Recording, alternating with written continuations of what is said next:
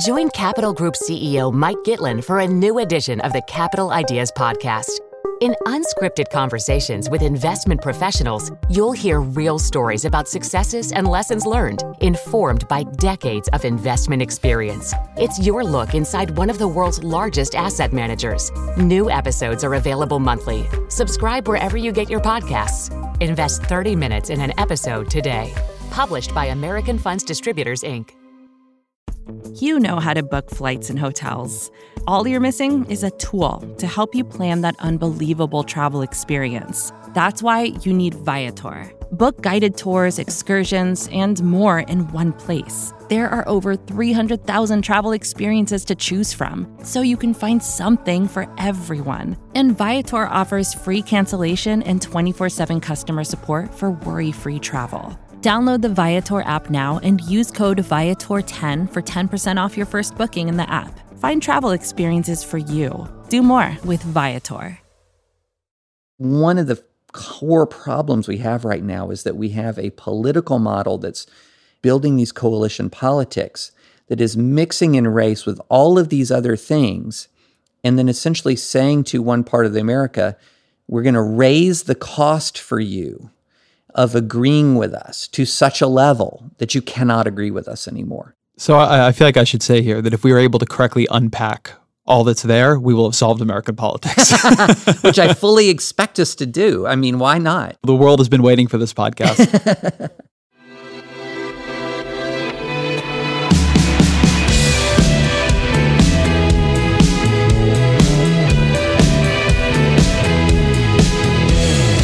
Hello, welcome to Ezra Klein on the Vox Media Podcast Network. My conversation today is with David French, a senior writer at the National Review. The genesis of this discussion is interesting. It comes out of the Sarah Jiang fracas, and if you were not paying attention to that, the New York Times editorial page hired this excellent tech journalist, Sarah Jiang. She worked at The Verge, which is a sister publication of Vox, and had done amazing work over the years on everything from cryptocurrency to sexual harassment and trolling online. But there was a group of motivated folks, many of whom were pretty clearly not acting in good faith, who went through old tweets of hers and dug up a bunch that were making jokes about white people. And I say white people here with air quotes. It was operating in the idiom of certain Twitter communities where that kind of thing is satire. It's a joking kind of mocking language. But if you are not bred into that community and that world, it reads very differently. It reads as bigotry or reads as hatred or certainly reads as insulting.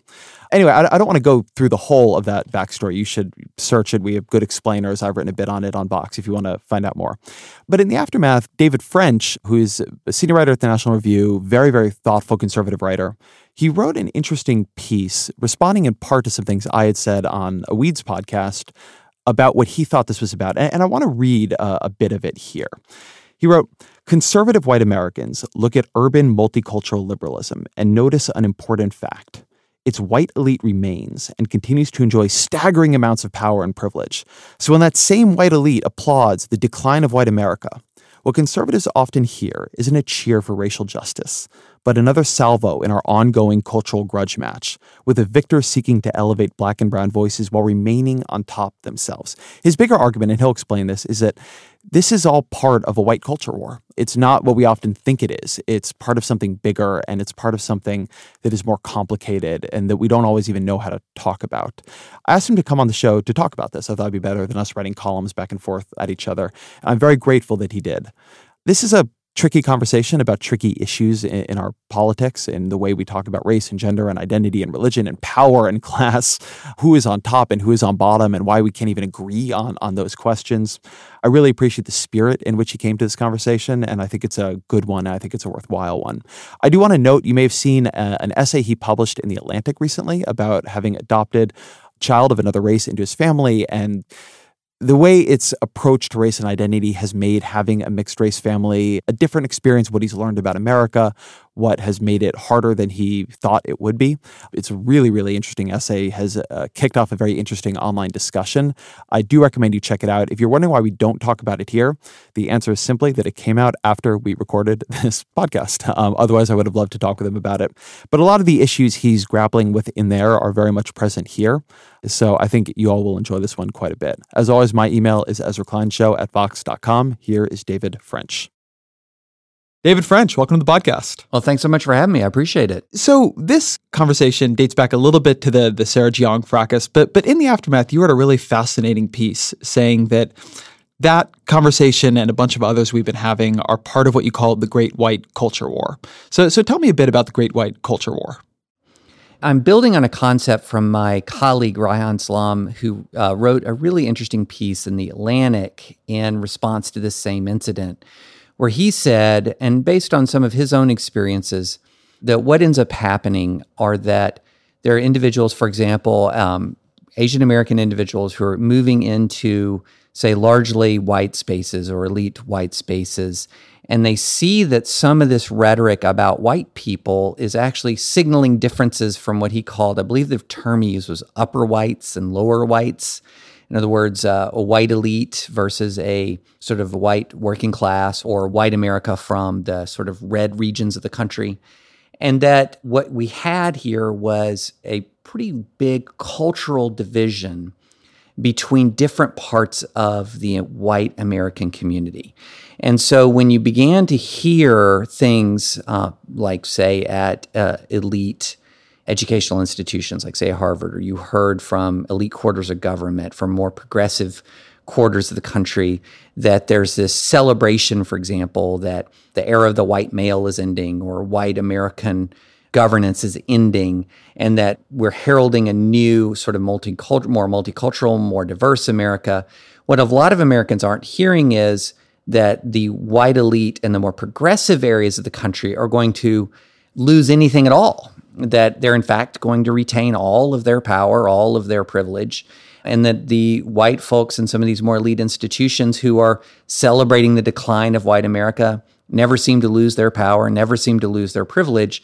And then what's happening and what's really going on here is a battle of cultural and values and tastes and manners in the white population more broadly, with one side winning and one side losing, and one side sort of using, for example, the votes of African American voters or Latino voters to accomplish its victory.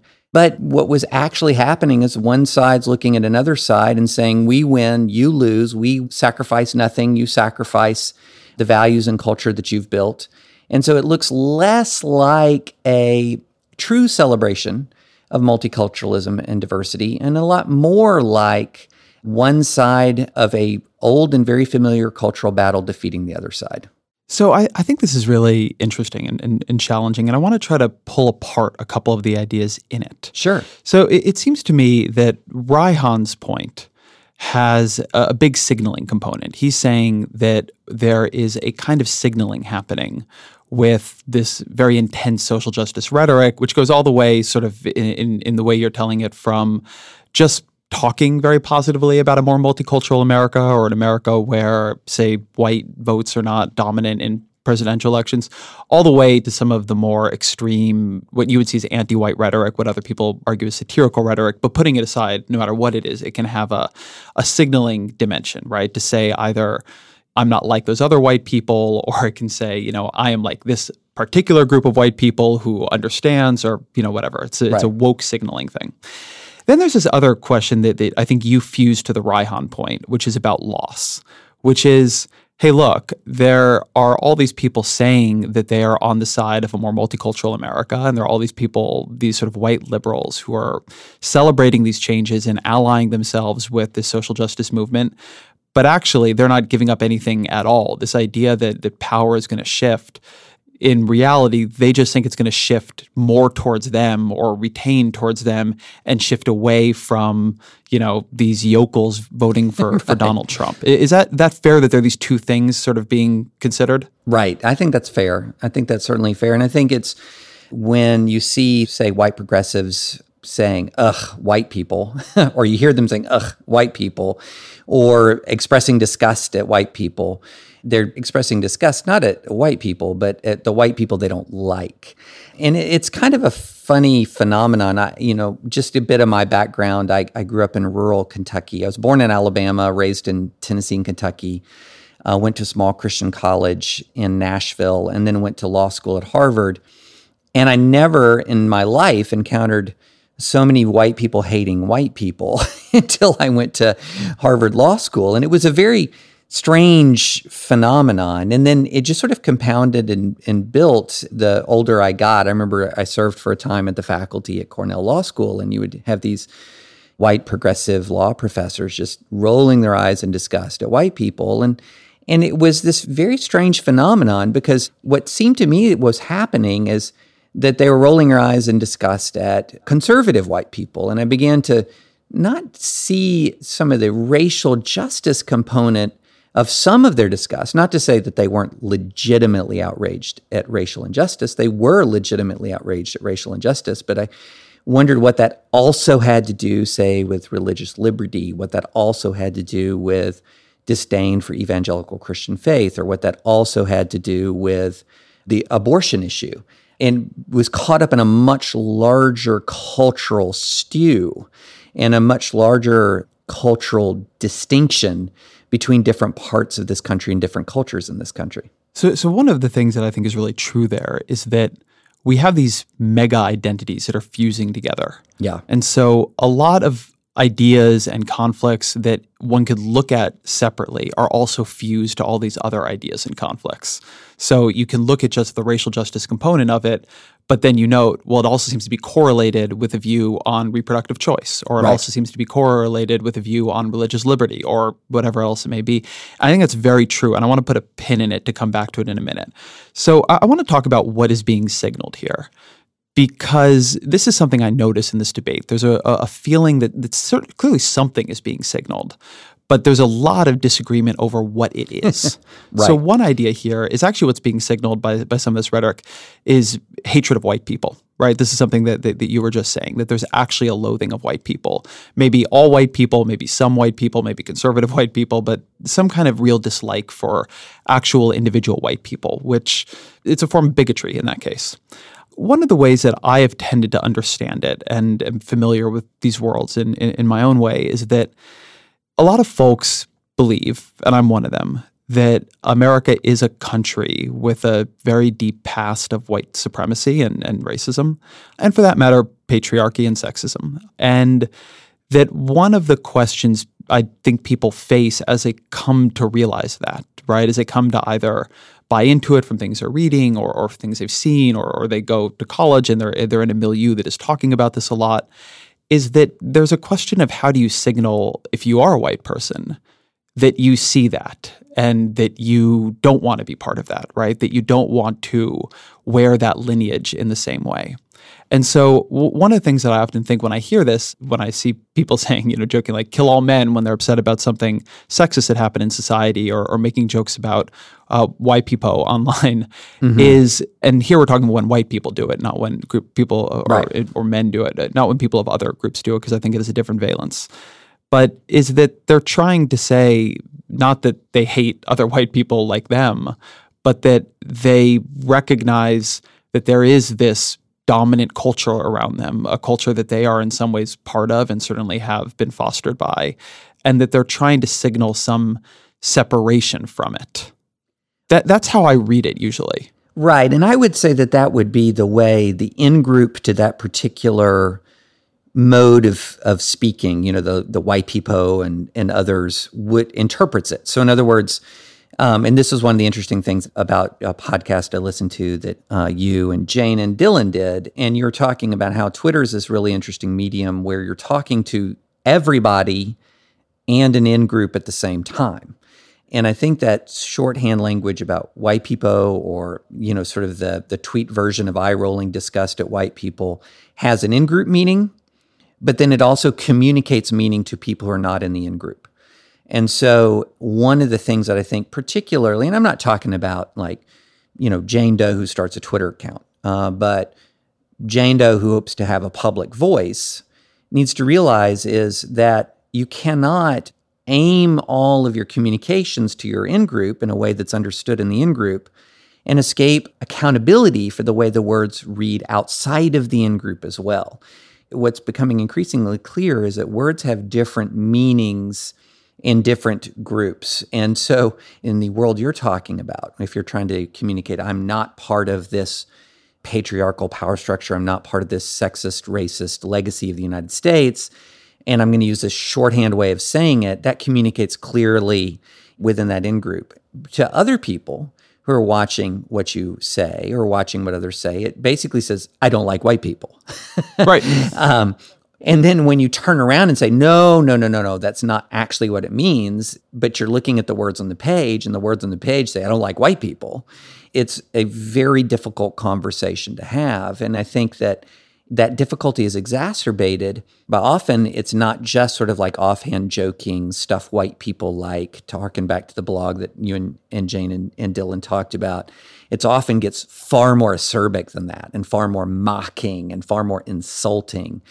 And then when it becomes more acerbic and mocking and insulting, it gets really difficult to say, oh, this is just sort of like in-group signaling that I'm not part of something bad from the past or part of the bad elements of American society in the present.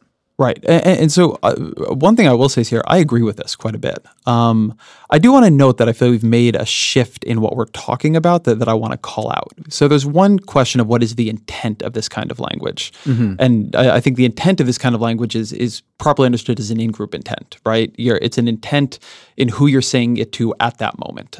And look, like honestly, if I could take all of like everybody in journalism and politics off of Twitter, I would probably do it tomorrow.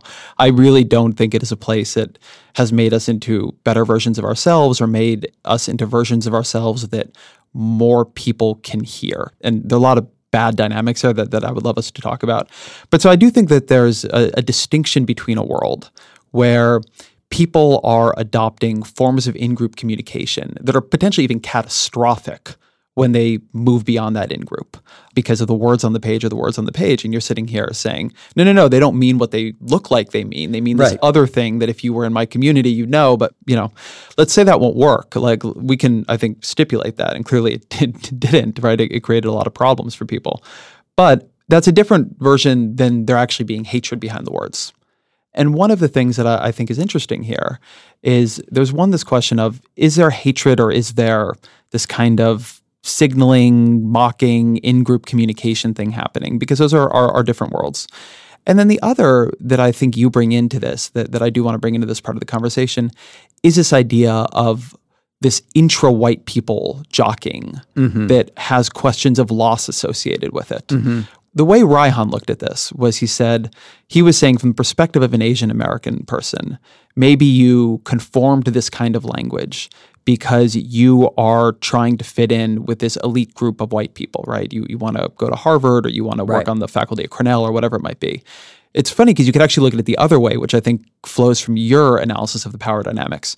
Maybe you're a young white person who sees cultural power and even political power in the long run and so on flowing to this more multicultural, diverse America. And now you are pledging allegiance to that. You are signaling you're part of this rising group. And maybe you don't see it about intra-white struggle, but the people who are not willing to do that and who do feel a loss of power, now they feel that they're losing allies, they're losing compatriots. And that's where a sense that something here is not on the level, that a new power coalition is being drawn up that doesn't quite make sense and you're going to be the loser from. That's where that comes from. And maybe it's not even completely wrong.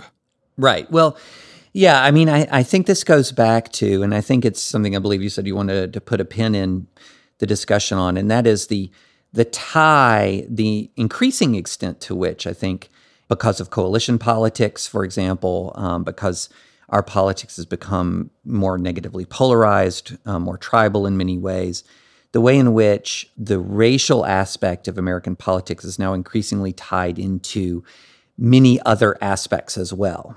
And so you might be a person, say, sitting in Tennessee where I'm sitting right now, and you might say, okay, I am very concerned. So this would be sort of my profile. I'm very, very concerned with historical American injustices and enduring American injustice centered around race. I'm very, very concerned with the legacy and the existing reality of racism in the United States. I am also very concerned with religious liberty. I am also very much pro-life. I am also these other things. And so what you begin to see happening, and I think to an increasing level, the more politically you're involved, is you begin to realize that if you have that collection of traits and interests and concerns, that what begins to happen is you're starting to be pushed into one side or another. And one side says, I am really, really interested in addressing historical injustices surrounding race. I am also not all that interested in religious liberty. I am dedicated to, reproductive rights for women. I am, to just shorthand it all, sort of on board with all the tenets of the sexual revolution. And then the other side says, and this is something I wrote about earlier this week, well, I want to protect religious liberty. I want to protect human life from conception to natural death. I want to advance a particular view, say, for example, of economics or in the world. And also is just, truth be told, not all that interested or indifferent on questions of race. And that those two sides start to match up. And what one of the problems that conservatives have who are confronting this culture, one of the problems that conservatives have is there are millions of young people who have serious questions about race. They have serious questions about racial injustices in the past, and they want to hear from thoughtful voices. And the conservative side of the ledger has too often been dedicated to sort of debunking what we see as the excesses of the left, as opposed to putting forward our own positive articulation of what achieving racial equality means in the United States of America today.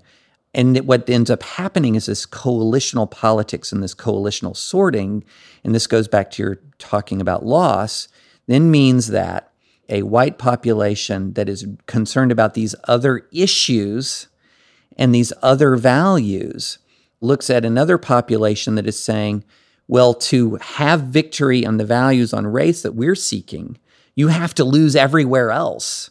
It begins to present a political model that is not palatable and further exacerbates divisions. And so I think that's one of the core problems we have right now is that we have a political model that's building these coalition politics that is mixing in race with all of these other things and then essentially saying to one part of the America, we're going to raise the cost for you of agreeing with us to such a level that you cannot agree with us anymore, or that you feel that you cannot agree with us anymore. And that presents a fundamental problem, and it's a fundamental division in this country.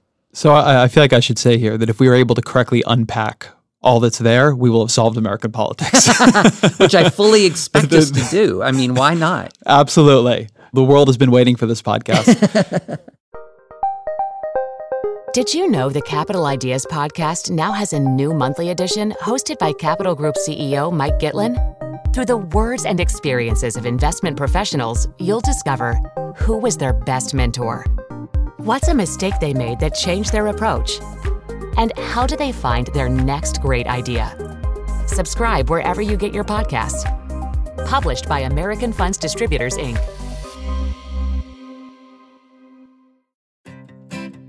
Support for this show comes from Slack. You're a growing business, and you can't afford to slow down. If anything, you could probably use a few more hours in the day. That's why the most successful growing businesses are working together in Slack. Slack is where work happens, with all your people, data, and information in one AI-powered place. Start a call instantly in huddles and ditch cumbersome calendar invites. Or build an automation with Workflow Builder to take routine tasks off your plate. No coding required. Grow your business in Slack. Visit slack.com to get started.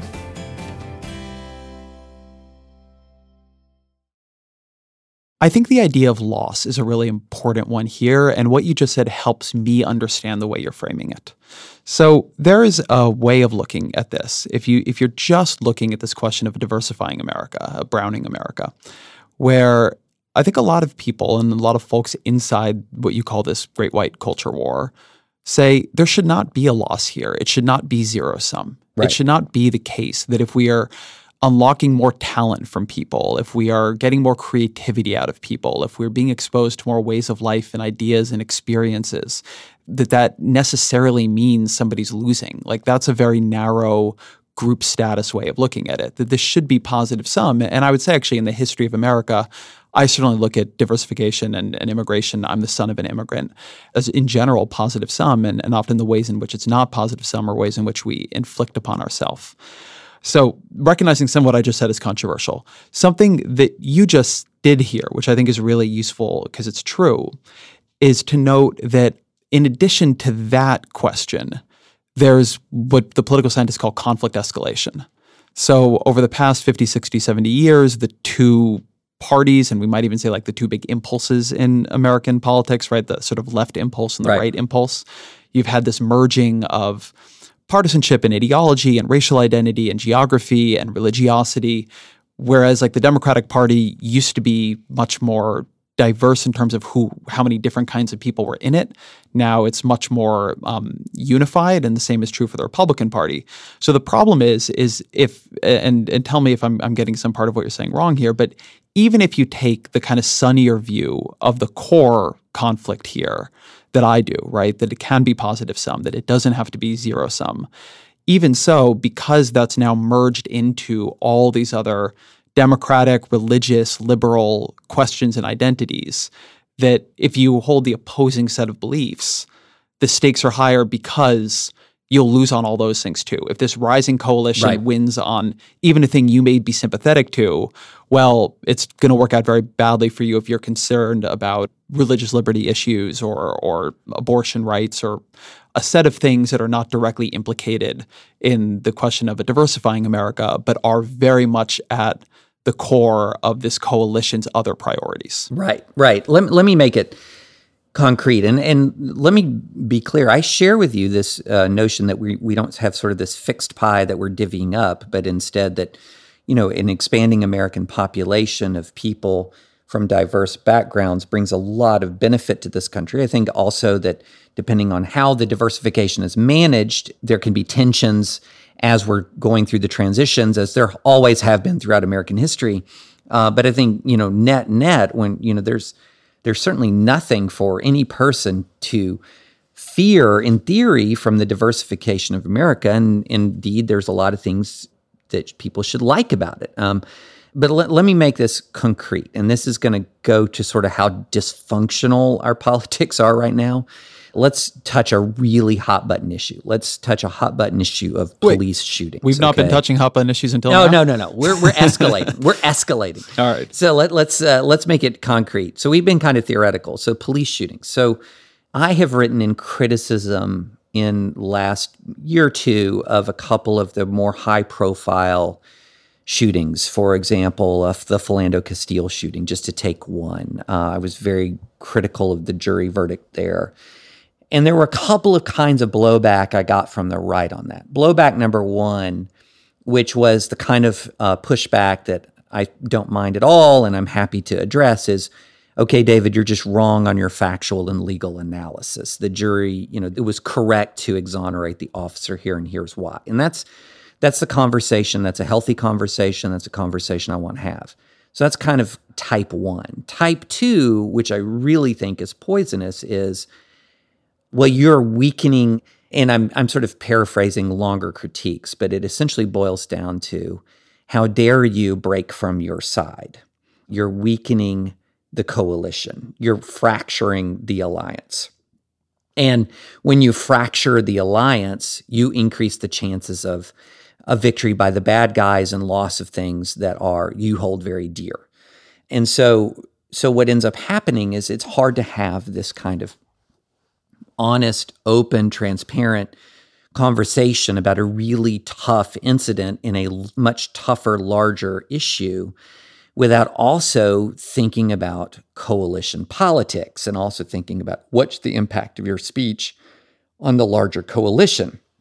And that strikes me as really negative. And that is, I think, though, a part of the reality that we live in today. And so that's why you'll often see folks who are on the right who will sort of have no enemies to their right. And that will get them in trouble because they'll sometimes end up in situations where they should have drawn lines. And you'll see people who are extremely reluctant on the left to critique language or actions that to those of us on the right just look like beyond the pale, is sort of part of this no enemies to my left, because there's always such larger stakes in play. And that, I think, is something that's really come home to me in particular since Trump came down the escalator and people on the right were being asked to swallow more and more and more and more for the sake of this coalition politics. And one of the things I think is implicit there, but I do want to call it out, is that certainly there are times when people act in that way. And I'll say I agree with you. People act in that way all the time. When they feel themselves playing coalition politics, they decide not to take on an issue because they just don't want the blowback from their own side. Mm-hmm. But the other piece of it, and the one that I tend to think is actually more powerful, is the raw tendency to view things on your own side with more context, with more generosity, sure, with more understanding. When one of a politician you like says something a little bit too hot, to be like, oh, like they just got a little hot under the collar, or they didn't mean it like that. There's an interpretive generosity that we can choose to bring to a situation or not. And I think that ends up driving a lot of this. I mean, this is something I wrote about when I wrote about the Sarah Jeong and these associated Twitter fights. It's something you and I, in some ways, were going back and forth on earlier, that on that side of the divide, I have more context, I have more friends, I maybe have more interpretive generosity. I very much understand how somebody would look at it and just read it in a very literal way.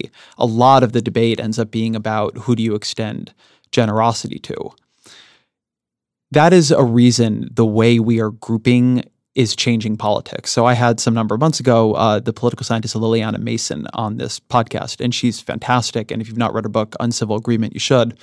But her big point is that as we have fewer cross-cutting identities, as the Democratic Party, instead of having, a white Southerner who's a union member and goes to church, but, is also a liberal, and, as you have people who are less cross-pressured between identities, it can point them in different directions and make them sympathetic to more kinds of people, as instead you get folks who all their identities point in the same direction. You're a highly educated urbanite, atheist who, you go on and on down that list, who's liberal and so on. What her research shows is that you become less generous towards folks on the other side. You become more afraid of them. You become more likely to judge them negatively, that it's actually, in fact, more powerful than the things you believe. Whether or not you have identity overlap with other people just has a lot of power. And if you don't have that identity overlap, you are going to view them with extreme skepticism because they're an outgroup many times over. And that's just something that is structurally truer about our politics now than it used to be. Within each party, you just had more Democrats had conservatives and the Republicans had liberals, and just things were not as well sorted. And as they become more sorted, the ability to say that person over there is an enemy and treat them that way has simply increased. Oh, I agree with that 100%. Our everyday experience bears this out. When we're dealing with friends and allies, we're more inclined to give them grace. We're more inclined to read the best intentions in their words. I mean, I think that's absolutely true. It's amplified by the big sort. It's amplified by the fact that we are now increasingly living in our own enclaves. The number of counties that are the landslide counties is as high as it's been in a generation where people live ever. Yeah, ever. Right. I believe it's higher than it's ever been. Right. I mean, that's a huge issue. And then there's this concept that I like to talk about that was well articulated in a Harvard Law Review article from the 1990s by Cass Sunstein. It's called the Law of Group Polarization. And I'm going to paraphrase it, so if Sunstein is listening, I apologize if I'm not getting this exactly right, but I'm going to try to summarize a law review article very quickly. But it's essentially that when people of like mind gather, the common expression of their shared point of view tends to be more extreme. So, if you and I both agree completely on a gun control issue, by the end of our podcast, we're going to be more firmly convinced of the rightness of our position. I mean, this is just a natural human tendency. So you have like-minded people gathering, talking about subjects that they agree upon, and growing naturally more polarized and naturally less comprehending as a result of that. And so that's a huge part of it, which then, of course, raises the stakes of coalition politics, because if you're drifting further and further apart, any sort of crack in that armor, any sort of yielding to the other side means that you've got more to lose. And look, you and I have both been around long enough to know that every election is the most important election of our lifetimes. But this one really is. this time we mean it, yes. That's always a joke. Yes, but that's part of the foundation for this, because it feels like the stakes always raise, because particularly in recent years, it does appear that the two sides seem to be getting further apart. And so the costs and the consequences of dissent from your own side are growing. And that's part of what you saw in the whole, Never Trump phenomenon in 2016 and sort of the lingering remnants of that. I would not expect you to follow the extraordinarily tedious ins and outs of Never Trump since 2016. But the vitriol has only increased. You would think that Never Trump, as singular a failure as it was as a component of the conservative movement, would be treated as an irrelevancy, but it is a enduring thorn in the side of the larger right, and within enduring and continuing irritation, in part because of the perception, grounded in an awful lot of reality, that the two sides are just moving further and further apart, and dissent has real costs. You and I could sit here and lament growing tribalization, polarization, and because we agree, get more and more extreme in the way we're framing it. But I want to go back to the Great White Culture War. Okay, let's do it. And because I think the question that you're raising here, and it's a question I had when I read the piece initially, is the Great White Culture War just another word for our politics? Is it just, is the point you're making just that there's a liberal coalition and a conservative coalition? One of the debates within these coalitions is around racial justice, and one of these coalitions has some white people and a lot of non-white people, and the other coalition is overwhelmingly white people with a small number of non-white people? Or are we looking at something more specific where there's an actual struggle for intragroup dominance or status or something happening between different kinds of white people? Because I think those are two very different worlds. And so I'm curious which one you think we're in. Well, I think they're not quite as different as you might be laying out. Between the two, I think more about the latter for various historical and cultural reasons. One of the interesting things to me about this divide, this political divide you see in the white community, is how much it breaks down around urban-rural, for example. And one of the interesting things to me about urban and rural, and the differences between urban American life and rural American life, they're just different ways of living.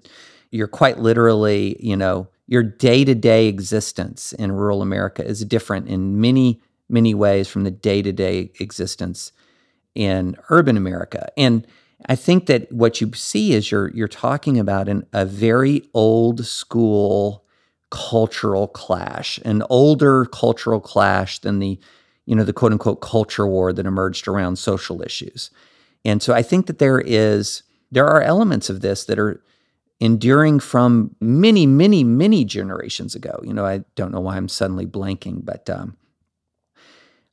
wrote a great book on the Scotch-Irish role in American history. Democratic presidential candidate. Oh, Jim Webb. Jim Webb, yes. Sort of talking about there are these different ethnic strains within American history that have had different influences and have migrated to different parts of the country. So I think that you're talking in many ways about some pretty old divisions that are related to ethnicity within the white community, that are related to time, to place, to the day-to-day experience you have of living. And so I do think there's an element of this that's very old and very strong, even if people aren't, it's not front of mind conscious, but, it gets to certain cultural markers about how you live your life. And I wrote this piece in Time magazine about the Southern politician and about how The two people who have the biggest, strongest Southern accents in the South are Southern politicians and Southern trial lawyers.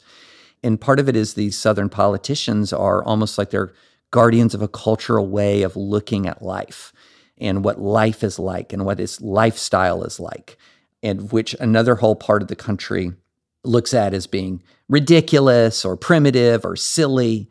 And so it's something that I think is really, really old in American life and American culture. So here's an observation. I'm very curious what you'll say to it. So one of the critiques that a lot of folks on the right make of the left right now is that they want to resolve everything down to identity and to identity politics, that they seem to not believe that we're just having discussions that are on the level, and instead that all these discussions are informed by people's unique group status and experiences and identifications, and that this is no way to do politics. So we have to be able to just have conversations as human beings that operate off of Enlightenment values. And then an interesting tension with that is that when I listen to the way folks on the right often hear things on the left, they will see even more identity politics, right? So this idea that what's happening here is an intra-white fight that is actually a very old inter-white ethnic debate between sort of rural whites and urban whites. I'm not sure it's wrong, actually. And in fact, I think it may be right. I think there's clearly some elements of that to the current conflicts and certainly to the current political dimensions. I always think it's interesting that Donald Trump is Scots-Irish. But that said, there's a way in which there seems to me to be a little bit of friction between the feeling on the right that the left sees too many identity politics, and then also the sense that these are all actually white identity politics. And does that make sense to you? What I'm saying? Yeah. Well, and let me be clear. It's not like I'm articulating what is a consensus view of fellow travelers on the right. I'm trying to look at a phenomenon and analyze it as best I can. But I do think what you're articulating is that what you're getting at is some of the differences between what I would say the conservative right, the ideological right, and the populist right. And I don't think you can separate the populist right from identity politics. There are identity politics that are laden within the populist right. Identity around, now the populist right would object strongly to saying it's white identity politics, although there are certain elements that would embrace that. The alt-right, namely, would. But the general mainstream of the populist right would say, no, we're not white identity politics, but it is a brand of identity politics, identity laden around culture, identity around religious identification. My general view is it's really, really hard to avoid the notion that identity politics are in play when you have discrete identity groups voting overwhelmingly for one side or the other. So, for example, one of the criticisms that has been often made of the progressive left is that a lot of the power of the Democratic Party is based on feeding an identity politics mindset amongst African American voters to keep them voting 90%, 80% for Democrats. Well, you also had 81% of white evangelical voters voting for Donald Trump. Now, is that a product of 81% of this particular community studied issues dispassionately and decided that net, the Republicans were better for them than the Democrats? Or is part of this identity group mobilizing? I think we're just kidding ourselves if we say that there wasn't an awful lot of identity group mobilizing that got 81% of white evangelicals to vote for Donald Trump. So, yeah, that identity group mobilizing happens on the populist right. And I think one of the wake-up calls, and this has been something people have been arguing about on the right for a long time, one of the wake-up calls that ideological conservatives, like I would consider myself one of those, got was that our constituency, ultimately, the people that we thought, we in the Obama years, we've made tremendous inroads in building this constitutional conservative movement. There was a constitutional conservative movement, but there was also a lot of people who were calling themselves just sort of as in-group signaling that they were against Obama, and that the sort of ideological conservatism, that pool of people, was smaller than we thought. And in that pool of people who were kind of consciously trying to organize a movement around ideas that were self-consciously rejecting identity politics was smaller than we thought. So something that I think is interesting about this is there's a line you'll hear on the left, which is all politics are identity politics. Right. And this is a line I agree with for the most part. But one of the things that I think it can underplay is how a huge amount of politics is actually a contest over what counts as an identity. So, I think sometimes back to the 2004 George W. Bush victory and the way heartland got used in that, heartland voters, being out of touch with the heartland, coastal elites. Now, those were clearly identities. They meant something. I remember that Howard Dean ad, it was an anti-Howard Dean ad, but it was like latte sipping, Volvo driving, Whole Foods shopping. I forget what the exact things were, but it was this great, it was a very adroitly done definition of a kind of identity. And we all just have a lot of identities operating simultaneously. And one of the things that I think is tricky in the debate between the left and the right now is the right has, it seems to me, and you can tell me if this is wrong, developed a view of identity politics that defines what it is very narrowly and very specifically. It's politics rooted in a usually racialized personal experience. That's how I understand a lot of people on the right using that. And it's also politics, I think, to frame it negatively, that is sub-national identity, right? That people are not operating as an American. They're not operating from a common ground where we can all speak to each other. And one of the things that I think is tricky is that we are so clearly creatures of our group affiliations, and we have so many of them, that I think that the thing that if you want to be optimistic about identity politics, and on 3.5 days of the week I am, you can say is that there are so many different identities that can be activated in so many different ways. To say identity politics is pervasive is actually not to say all that much at all. But there is this other way in which I think people on the right, for instance, right now, there is a very different kind of identity politics happening among Christians, white conservative Christians than I've seen before. An identity politics that feels embattled, that feels under attack, that feels that religious liberties are being taken away, that feels like it might be losing. And that is changing its political identity, and it's changing how it operates in politics. And that seems to me to be a very classic form of identity politics, and in fact, a reasonable one. There's an experience being felt there and happening there that does deserve to be heard and looked at. But it doesn't feel to me that the definition the right has given of identity politics has created a lot of space to see identity politics in its positive forms, but also in its organic forms on the right side of the aisle. Right. I mean, we could have the whole podcast on defining identity politics and still not work through all the strands of it. But I think, identity politics, sort of this notion of here's a group that you belong to, and your group, this politician is going to embody and advance the interests of your group. I mean, this is, if we're going to go with the broad definition of it's just endemic to politics itself. I mean, you have your Nixon silent majority. Well, that's an identity group. I'm the silent majority, which was weighted with a lot of meaning. To an extent, you're absolutely right. I mean, you can't do politics without forming coalitions. Coalitions are formed based on various perceived identities. Identities can be based on race, they can be based on religion, they can be based on ideology. So even if you're a conservative thinker who's trying to rebel against identity politics, well, somebody could say, well, that's my identity.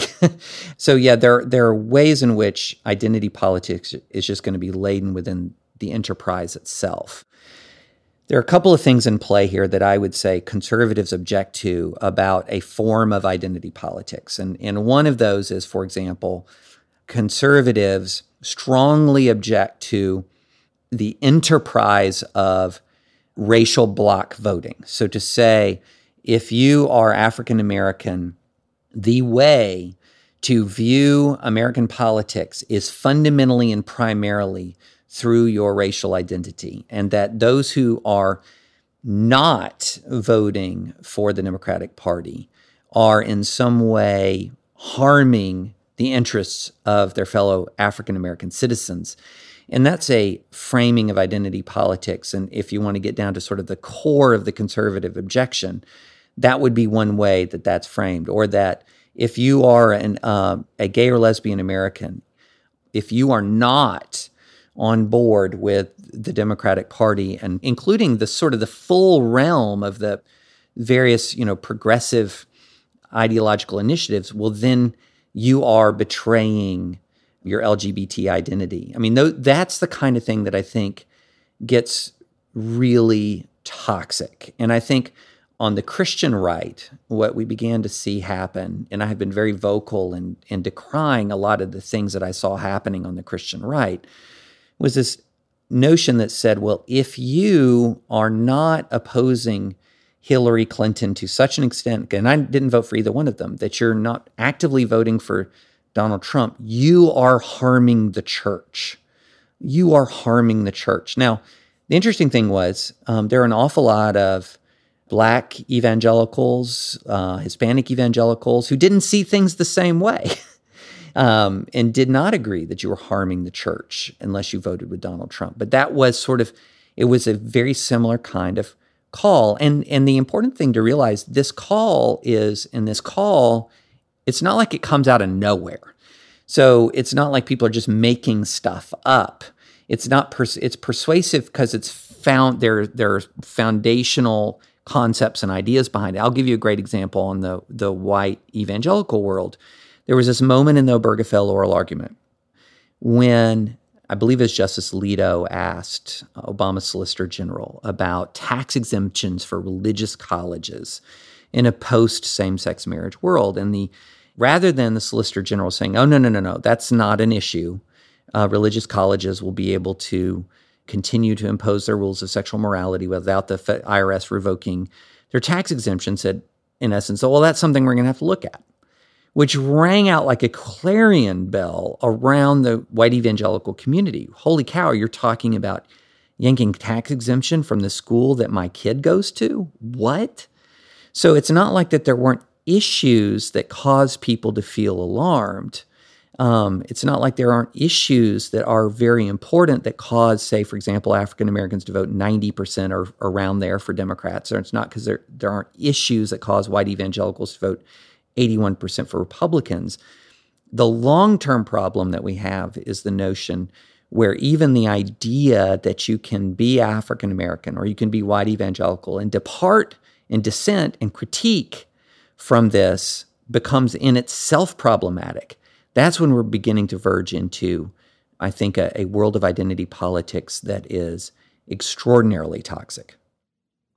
I'm trying to think about this for a minute here because that's interesting. That's a much more narrow critique of identity politics than I typically hear. That's actually my next question for you was going to be to get your critique of identity politics on the left. I have a couple reactions just listening to that because on the one hand, intuitively, I agree that people shouldn't be called a traitor to their group for supporting a candidate of one sort or another. And I think oftentimes they're not. I mean, in all these groups, you have substantial cross-party voting. You mentioned Christian evangelicals voting 81% for Trump, but that means 19% didn't. African Americans, Hispanics, some of them voted for Trump, and you have these things going in the other way too. On the other hand, there are ways in which the rhetoric operates, and then there are ways in which the rhetoric is quite responsive to the legacies, but also the present legacies and agendas of the two parties. So you have a Republican coalition that, putting even aside its direct views about issues that are directly about race, like, say, the Voting Rights Act, is trying to repeal the Affordable Care Act, which has a disproportionate coverage effect on non-white communities, which is trying to cut and also put a lot of regulations on food stamps. You talked about the LGBT community. I mean, it wasn't very long ago at all that the president of the United States was a Republican trying to put a constitutional amendment in place banning gay marriage. And so I don't know. I mean, on the one hand, I take the point you're making that people should not be under so much group pressure that they can't exercise political choice in a socially free sense. But on the other hand, if this is what the conversation about identity politics is on the right, I do think it might be worth some introspection on why these groups feel that way. Why does rhetoric like that have force within the group? Because one of the things I always think is interesting about American politics is it's actually a lot less stable than people give it credit for. Hispanics were voting for Republicans in larger numbers under George W. Bush's presidency than they are now. The Democratic Party used to be the party of racism, and it isn't now. these things do change over time. And funnily enough, one of the things I do think is changing is how much whites vote as a bloc. It's a stat I'm always fascinated by. But Donald Trump won every income bracket of white voters, but also Barack Obama, who won, 2 majority elections, he lost white voters both times in every state but 4. Right. So there's this thing where identity politics is seen on the other side, but, we can slice groups a lot of different ways, but in the ways we usually slice them, it doesn't seem to me that the voting behavior is so different on the right, and again, presumably for somewhat rational, group-oriented reasons. Right. Well, I wrote this recently where I said, look, if African Americans are voting 90% Democrat, it's not a rational response to that and say, well, that's all their fault. That's not the rational response. The rational response is say, oh, okay, why is that? Is there something that we can do to change that? And that's a responsibility, I think, and a serious responsibility on the right, is to grapple with that kind of block voting and to say, okay, what is it that we can do to deal with that issue and to present an attractive and compelling enough message to change that? But what the problem you have right now is, so after the Romney loss, there was a lot of soul searching, and the RNC famously, did its postmortem and said, hey, we need to reach out and to engage in a much broader outreach to diversify the party. And a lot of people said, no, that's wrong. We don't need to do that. We don't need to try that. And then the candidate who's probably least qualified to try to reach out, to try to diversify the party in many ways, gets the nomination and goes ahead and wins. And so people say, that RNC blueprint was nuts. And so you've got a big live argument on the right. Do we even need to worry about the fact that 90% of African Americans vote for one party? And my response to that is, okay, well, let's set aside any given election cycle and say, let's talk about what's healthy and good for our society. And I would say that if we're talking about what's healthy and good for our society, then it should be alarming to Republicans that 90% of African Americans vote for Democrats. And I think it should be concerning to Democrats that 81% of white evangelicals, including some people who are some of the, look, I'm biased in favor of my own little white evangelical subgroup, including some people who are salt of the earth type folks. When you've got 81% against you, you've got to look and say, why is that? But instead, what we're doing, it seems to be, is to say, well, if I just get enough of that 81% to the polls and I can win, and the other side says I get enough of that 90%, then I can win. And for the long-term health of the American Republic, we've got a real problem. But the one other thing that I would say about identity politics, I think there is a difference between sort of saying identity politics is a problem as I defined it, which feels much more manageable than when you combine identity politics with the modern wave of intolerance for dissenting points of view, the online gang tackling, the online sort of mobbing. I think that when you marry identity politics, which is, as you've noted, pretty traditional, and there are excesses there that should be called out and are problematic, but it's kind of tough to avoid identity politics. In the abstract, it's always going to be a part of politics. But it's one thing to have that, which feels like a more manageable problem to me, but then to have that and add on to it the current call-out culture, the current culture that not only says you're all going to vote in a particular way, but there's going to be this increasingly narrow band of expression within the larger group and less tolerance for dissent even within the larger group, even if that larger group is still generally on your same side. That, to me, that's the combination that is much more alarming to me than the existence of identity politics by itself. It's identity politics plus the shaming, mobbing, gang tackling we see. I'm glad you brought in that second point because it helped crystallize something for me, which is that I think we keep talking about this as if we have a politics problem, when I think what we have is a communication technologies issue. And here's a way in which I mean that. I don't see any particular reason to believe the way people form, police, connect to identities and even outgroups has changed all that much over time. I'm not sure that our hardware, even our software as human beings, is all that different than it was, say, 50 years ago. And I mean, you look back in history, we were killing each other. We've always been killing each other over different constructed identities. So, Twitter is not the worst thing we've ever been through. But something that I do think is interesting is you go back just a little while in Silicon Valley and history, and the big line is that we want to make at Facebook the world more open and connected. And there's an idea across all these groups that if we just have more people talking to each other all the time, and we're able to create affinity-based or identity-based groups within them so people are engaged and they're with people they like and they're having conversations, it's going to be great. A more open and connected world is a better world. And one of the things I wonder about when I hear this stuff about call-out culture, I think, well, what are people actually saying? They're talking about Twitter primarily. They're talking about Facebook. They're talking about online communication over politics and identity.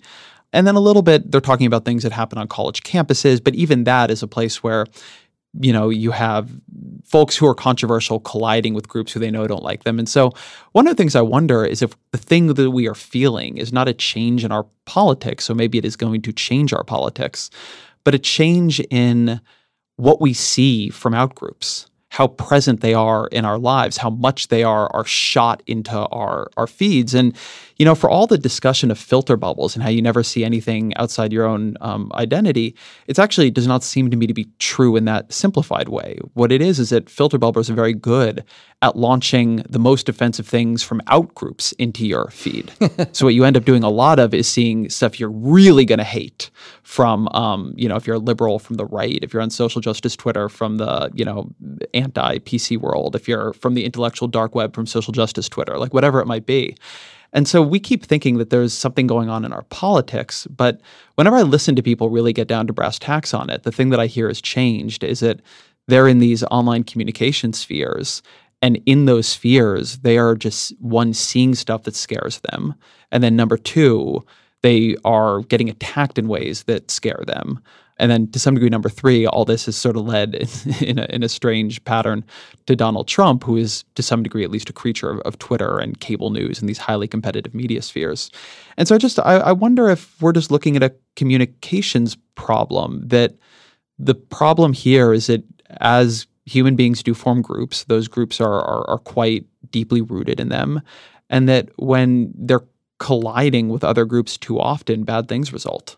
I think that's a good insight. I would supplement it by this. I'd say it's a human nature problem exacerbated by a communications problem. It's as if we took Twitter is as if we took the high school cafeteria and jammed 100 million people into it, where you've got your various groups, all your different in-groups with all your different subcultures, rolling their eyes at the different subcultures and sharing with each other the can you believe it stories from the worst elements of the competing peer group. And I think you're hitting on something I think that's really important.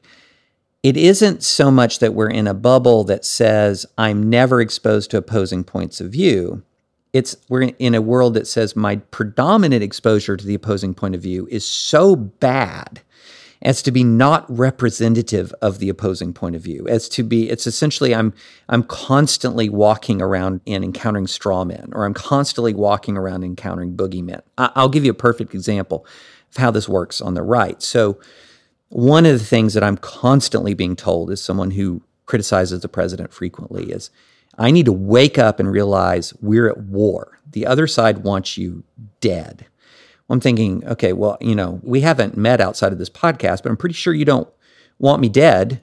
And you run. It's really it's a complex plan. I'm sorry to tell you, this is stage one, and there's a very, very subtle long term. Right. So, I have a ton of friends right and left, and nobody wants anyone dead on either side of that spectrum, but you're being told constantly this is war. They want you dead. And then I will get onto my Twitter feed, some person, maybe they have a blue check mark, maybe they don't, who offers some sort of homicidal thoughts or fantasies, and they'll say, see, I'm right. This is the person who's exposing what they really think. And we just see this kind of thing all of the time, and it feeds so much of the machine. And if that's your exposure to the other side, it's one of the things when I go and I talk on college campus, I spend a lot of time talking about polarization. And what I urge people is I say, I want you to single out and find the best expression of the opposing side's point of view. Read the best expression of the opposing side's point of view. Sometimes it might even make you angrier in the sense that it challenges you so much, but find the best expression of the opposing side's point of view. But you're exactly right that is what's happening. And my problem is I don't have an answer for that right now. I mean, the only thing, I'm not smart enough to come up with the market alternative to Twitter, but I will just say this. I mean, rarely have I been on a platform that is so widely loathed by its users. That strikes me that there's a market opportunity there. I don't know what it is, but it strikes me that one exists. Yeah, so it's funny. I get, I think, very reasonable emails sometimes from people who listen to this podcast where I express a lot of conflicted or maybe not that conflicted views over Twitter. Like, why don't you just leave? And it's like, I don't know what to do about the fact that one of our central political communication technologies is, I think, quite bad for the political environment. But I also don't think as somebody who does political communication, I can just abandon it. And so I end up just being a kind of boring Twitter user. Right. But it doesn't feel like a good answer to me. But rather than going down my Twitter pathways, I want to elicit something else I've seen you write about in Critique here, because I think it'd be, I'm curious about it. You've written a lot about the idea of intersectionality as a religion on the left and playing a religious role. Could you talk through that idea? Yeah. So people need to have purpose. They want to have purpose. They want to have a transcendent purpose. And one of the things that I think is particularly alluring about intersectionality is that it provides a transcendent purpose to its participants in this sense. And that is, it gives you a larger cause, either fighting for the justice for the identity group that you primarily identify with, or allying with that identity group as it fights its struggle. It provides sort of, in the church, we talk about that the body of Christ has different parts to it. In other words, you have your teachers, your elders, your deacons, you have different body parts to the body of Christ. It provides you different roles that you play, whether it's ally or, whether it's, the person who's the spokesperson for the particular point of view. It provides a source of authority, experiential authority being at such a premium. And so what you have is a system of thought and a system of action that provides its participants with an enormous amount of meaning and righteous purpose. And so, therefore, if you're looking at it, you see some of the zeal that you often see on college campuses. For somebody who's grown up in church, somebody who's grown up, a weekly church attender since as long as I can remember, it's all very familiar to me. It's funny seeing some of the campus protests reminds me of being at church camp, where there is a religious level to the zeal. Each person sort of knows their part, plays their part, and is serving this higher and transcendent purpose. So that's why I've labeled it as, if not, religious, at least quasi-religious in its form. I guess I wonder what work the idea of religion is doing here, because it seems to me that what you're describing here is the way I've always understood causes to operate. I mean, I remember being in college, and when I was in college, I was tangentially involved in the movement to stop the massacres happening, the genocide happening in Darfur. And I knew a lot of people in that. I knew a lot of people in the sort of anti-AIDS movements. And those were very definitional causes for them. And I've known socialists and I've known libertarians and, I've known a lot of people around politics. And I guess one thing I'm trying to understand here is, are you saying that intersectionality is somehow different than these other causes that people devote themselves to and see purpose in and see justice in and see themselves as part of something bigger? Or are you just saying that intersectionality has become one of these causes? So everyone who's politically aware, engaged, or culturally aware and engaged believes in a cause or advances a cause.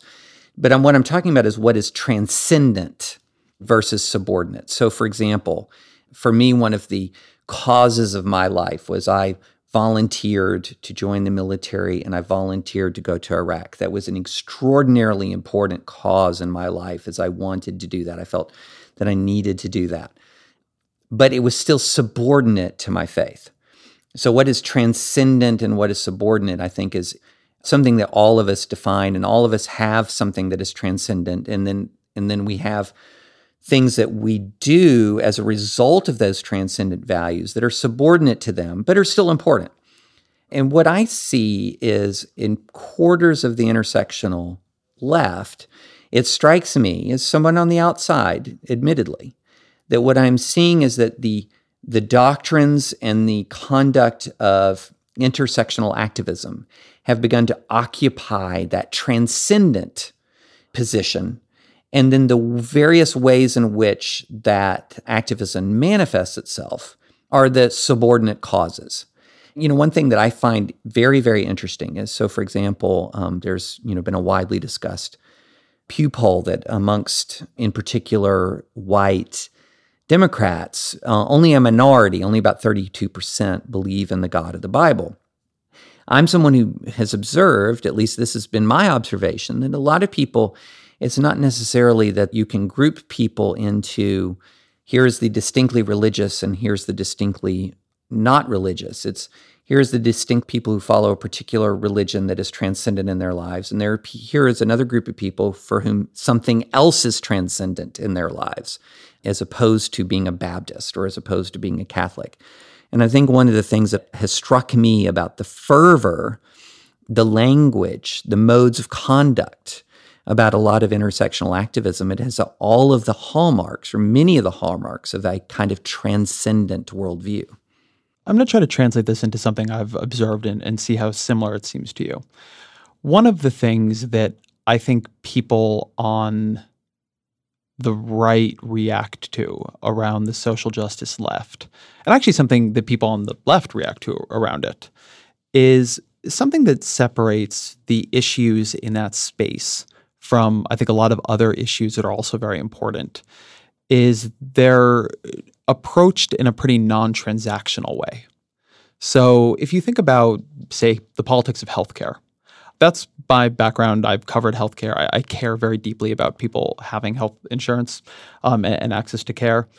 And it's something that when people talk about it, it sort of exists within a basket of issues that they're willing to make compromises around and to talk through and to bargain. It's not very all or nothing.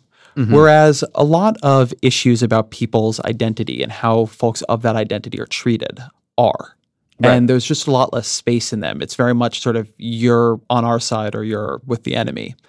And I understand that on some level, right? If the way the question has begun to feel is it's a question about your humanity, right? About whether or not you are a valued member of the community, about whether or not you are decent. I mean, one of the things that you and I have both written about a little bit, or actually I think I've just talked about on a podcast, but there was this whole thing with Mark Duplass and Ben Shapiro. Right. Where Mark Duplass was like, hey, Ben Shapiro's a nice guy. People should follow him if they want to follow a conservative. And there was this big backlash to that. And one of the things I noticed in that as I read the coverage of it, because I found the whole thing a little bit puzzling, was that a lot of the anger at Shapiro on the left comes from what he said about transgendered people, that he said it's a mental illness. And that's not like his views on taxes. Like that's a place you can't go. Right. That's a place where you're denying people's humanity, or certainly I would agree with that, but it's certainly they would say you're denying their humanity. And so there's something in this space. I don't know if I would call it religious. I don't think I would. But there is a question about whether or not a cause is sort of grouped in as politics as usual, or it's a more fundamental acceptance or rejection of me as a human being. And I think a lot of the issues that get grouped into intersectionality or social justice, they're there. And I see this also in some religious liberty issues. There are things that are closer to the core of how people feel respected or not respected, and those they're not willing to bargain with. They end up being a much more, I don't want to use the term black or white here, but an us or them approach. Right. Well, I'm glad you brought up the word dehumanizing, because I think that word is a key word in our discourse right now, because I think that you're right that there's sort of two categories broadly of speech or debate that we will tolerate, and speech or debate that we're going to actively sort of try to drive this person, if we don't agree with them, out of polite society, or they can't work here, or you can't like their tweets, or whatever, is the controversy of the day. And it revolves around this word dehumanizing. So, someone will say, I have wide tolerance for disagreement. I have no tolerance for someone dehumanizing me or refusing to acknowledge my humanity, or however you want to describe it. And what you begin to see, at least, from my side of the spectrum, is people are beginning to expand that definition of dehumanization. So, I'll give you a good example, going all the way back to the police shootings debate. One of the things that's really difficult about that, and has been difficult in the past, particularly on campus, is, someone will say, well, I disagree with your interpretation of the data regarding police shootings. And the response is, well, you're dehumanizing me, or you're saying you're denigrating my right to live. No, I'm not doing that at all. I'm saying that I don't think that your perception that there's an open season on the lives of Black men is supported by the data. No, that's dehumanizing. Or it gets much more difficult in the transgender debate, because in the transgender debate, you've got a group of people on one side of the spectrum who say, look, I completely, fully acknowledge your humanity and your worth as a human being created in the image of God. But what I don't agree with is the notion that somebody with 2 X chromosomes and a womb can be a man. That's what I disagree about. And let's have that conversation. Let's tell me why you think that I'm wrong. And the person says, well, you've just dehumanized me. And I think that is something that is very fraught right now. I mean, very fraught. And so that language of dehumanization, how broadly are we going to start to define what is dehumanizing? I mean, in my view, what is dehumanizing is a pretty narrow category, which gives me a pretty broad range to say, hey, look, I recognize you're a human being created in the image of God, and you are a person endowed with inalienable rights by your creator, but I disagree with on this very thing that's very, very important to you. And there are people who shoot right back at me and say, you've just dehumanized me. You don't have a place in this part of our society. You don't have a place in that part of our society. And that's where I think our discourse in some areas, particularly on some of these sexual identity areas, is reaching almost like this sort of irreconcilable gulf. But I do think this is a hard thing to say because you never want this to be the bottom line, but I do think there are places where you're just dealing with values questions that may be irreconcilable. So I actually think the 2 examples you gave are interesting because I view them as quite different. If we're having a debate over whether the Roland Fryer study about shootings is a study that has broad applicability, I think people, for the most part, know how to have that debate. And I see this in a lot of spaces that I cover, right? In healthcare or taxes. I think the stakes of the healthcare debate are quite dramatic. I think you're really dealing with life and death, and I will defend that view strongly. But over time, politics has figured out how to technocratize that debate. So people will end up dealing with questions of budget implications and efficacy and provider payment rates. And I mean, there's a lot going on, and there is a value issue at the heart of it. And I'll sometimes get in trouble for engaging it on that level. But nevertheless, there's a lot of ways for people to have that discussion. So people, I think, know how to have a discussion when you end up getting into this question that you can answer with data and argue over with data and sort of get into an operational discussion. And then the other one you had there, right, which is, do you believe and should society believe and should society be constructed in such a way where somebody with 2 X chromosomes can be gendered as a man and live as a man? That's a question that's not really answerable with data. That on some level, that's a values question. Right. So I'm actually quite sympathetic to somebody in that position who says, if you say I can't, you really are denying an essential part of my humanity as I experience it. And there's not really, it's not clear what conversation we are to have here. Because we're not, it's not like, well, look, no, but I have this other study that says that there is something there. I've always thought this is true a little bit in the choice and abortion debate. There are some things in politics that you can split the difference on. And I'm not saying we never try to do that in actually reproductive rights. Obviously we do. And then there's some things in politics that are about, am I going to be allowed to pursue what seems to me to be life, liberty, and happiness in the same way you are? And if the answer is just no, if I can't bring you any data, I can't bring you an argument, I can't do anything because you've just said no, well, then that is more of an assault on my ability to live as a free human. Well, but there's a difference And this is there is not a third rail we haven't touched. There is a difference, I think, between saying to someone, I would render it unlawful for you to have the gender assignment surgery you want to have, versus saying, I don't believe that's the right course of action for you, and that's not something that you should do. So when we get down to the brass tacks of these core identity issues, and I think that this is something we're going to have to start to think hard about, because I don't think it's inevitable, if we can't figure this out, that our nation will stay together. And I'm not talking about just the transgender issue. I'm talking about sort of if we begin to grow the definition of sort of what is humanizing, what is dehumanizing, to such an extent that you say, my expression of a dissenting point of view on issue X is so revolting to me as a human that I cannot work alongside of you. I can't be in your presence. I can't talk to you about these things. Then I think ultimately we're going to have an increasing level of all of the toxic problems we've been talking about. But there's a way through this. And I hate to circle all the way back to something we talked about earlier, but religious liberty is one of the foundational rights in the Bill of Rights. And because we've grown pretty accustomed in this country to people of different faiths living side by side, that's like routine to us now, that we forget that if you drive down there's this road in Nashville called Franklin Road that is essentially just like a festival of churches, one church after the other. And, the biggest confrontation you have between these churches is, occasional road rage as the various traffic jams as these churches let out at the same time. When the reality was, not long ago, historically speaking, these various denominations that are on the same road used to be burning each other at the stake.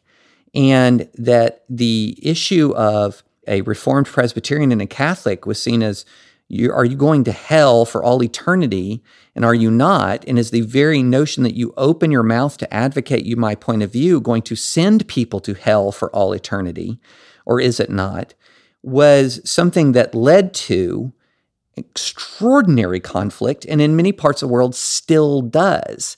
But here in the United States, we were able to say, look, on something that has, for believers, eternal significance, not just in this life, but eternal significance, we're going to create a society in which we can live together and work together and function together, was and is a great achievement. And what I fear is that we're saying about things that have enormous temporal importance, that's too much. We can't go there. We can't live together. We can't work together. I can't be in the same room with you. I can't hear what you're saying. And that, to me, tells me we need to go back to remember how consequential some of these differences were at the founding, which we sometimes tend to ahistorically whitewash sort of into this prism of, they were all, land-holding white men, not all that diverse. And in fact, the religious differences in this country were some of the religious differences that led to the wars of religion not that long before. And yet we learned to live together in imperfect ways and halting ways over differences of eternal import. Surely we can do it when the differences are of temporal import.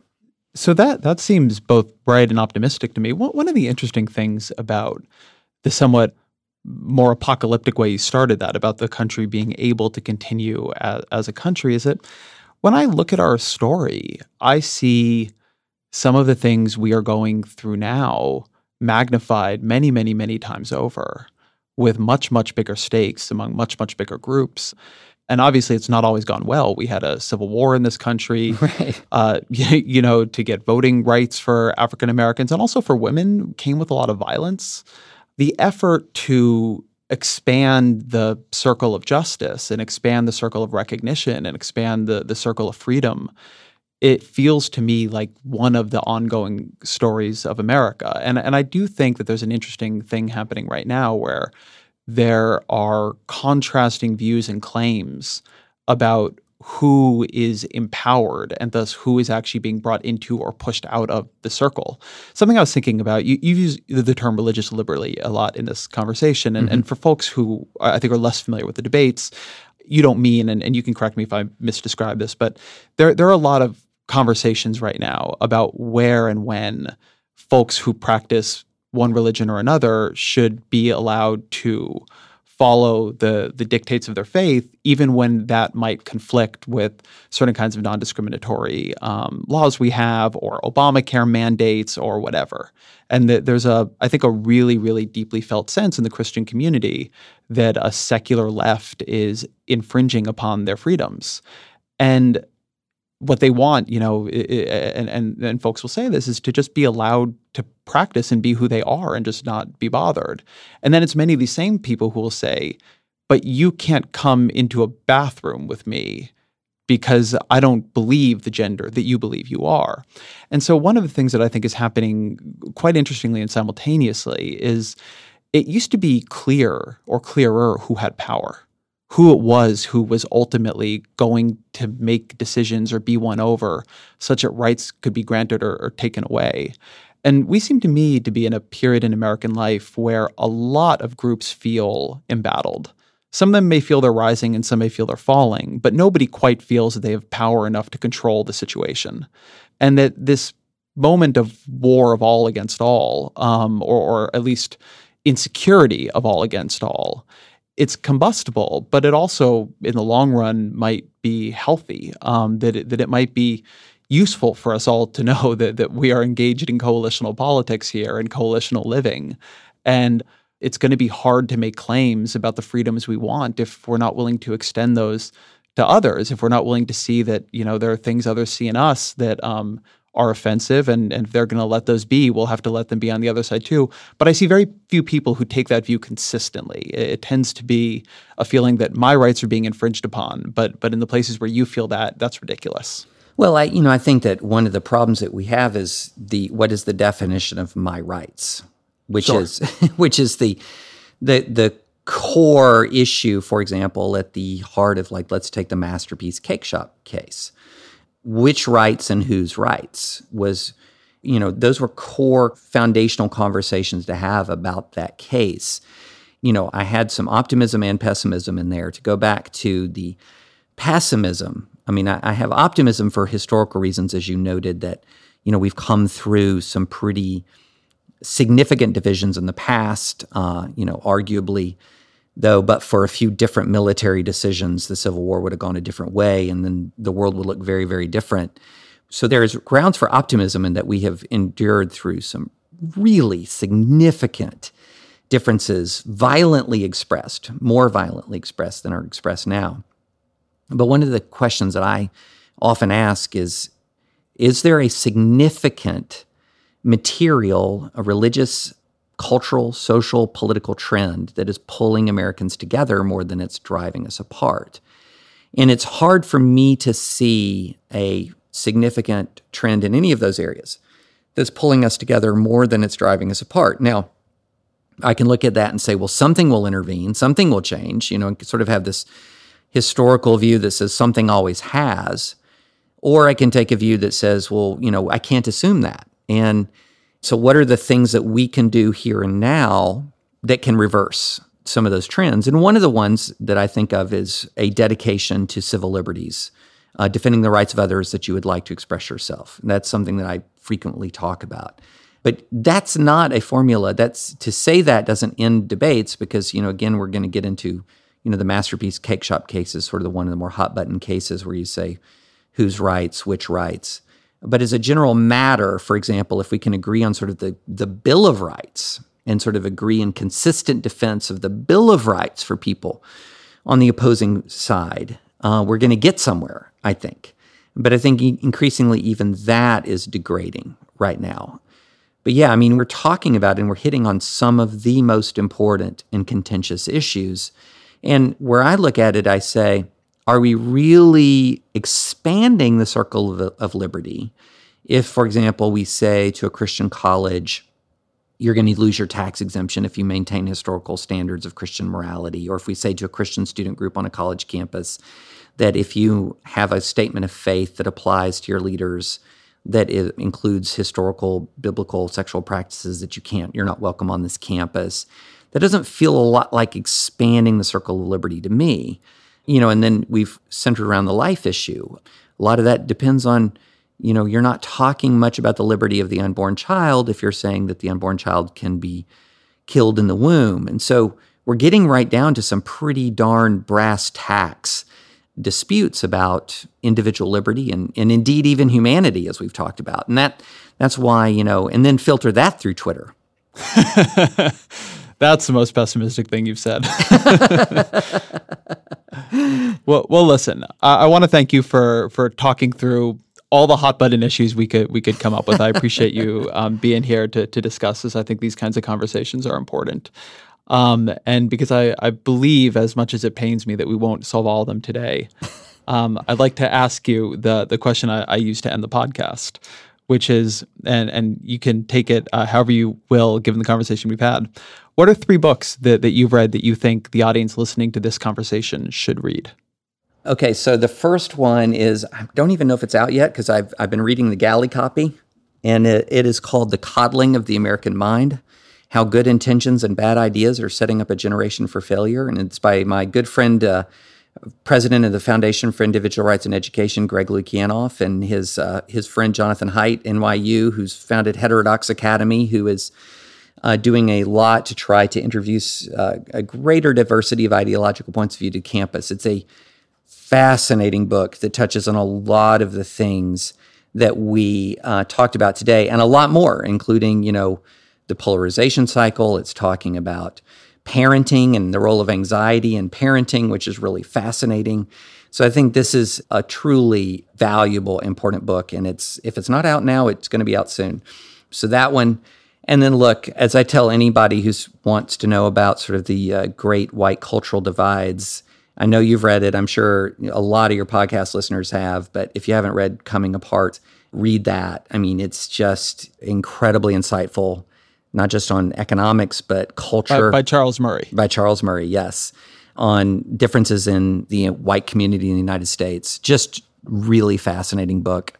And then can I end with something more fun? Please. Okay. The Expanse series of sci-fi books. I got into The Show, which Jeff Bezos so graciously saved after the Sci-Fi Channel canceled it after 3 outstanding seasons. If you like science fiction, and if you particularly like what I would call near future science fiction, where they haven't sort of magically solved the problem of faster than light travel yet, it paints what I think is a pretty realistic future picture. Great books. So we didn't even get into one of my favorite topics, which is sci-fi and comic book nerdery, but I had to throw that in there. Well, we can do sci-fi and comic book nerdery another time. We might even, after we've solved all of these, we can talk through that. David French, thank you so much for being on the podcast. Thank you so much for having me. Thank you to David French for being on the show. Thank you to my producer, Jillian Weinberger. Thank you to all of you for being here. The Ezra Klein Show is a Vox Media podcast production, and we will be back next week.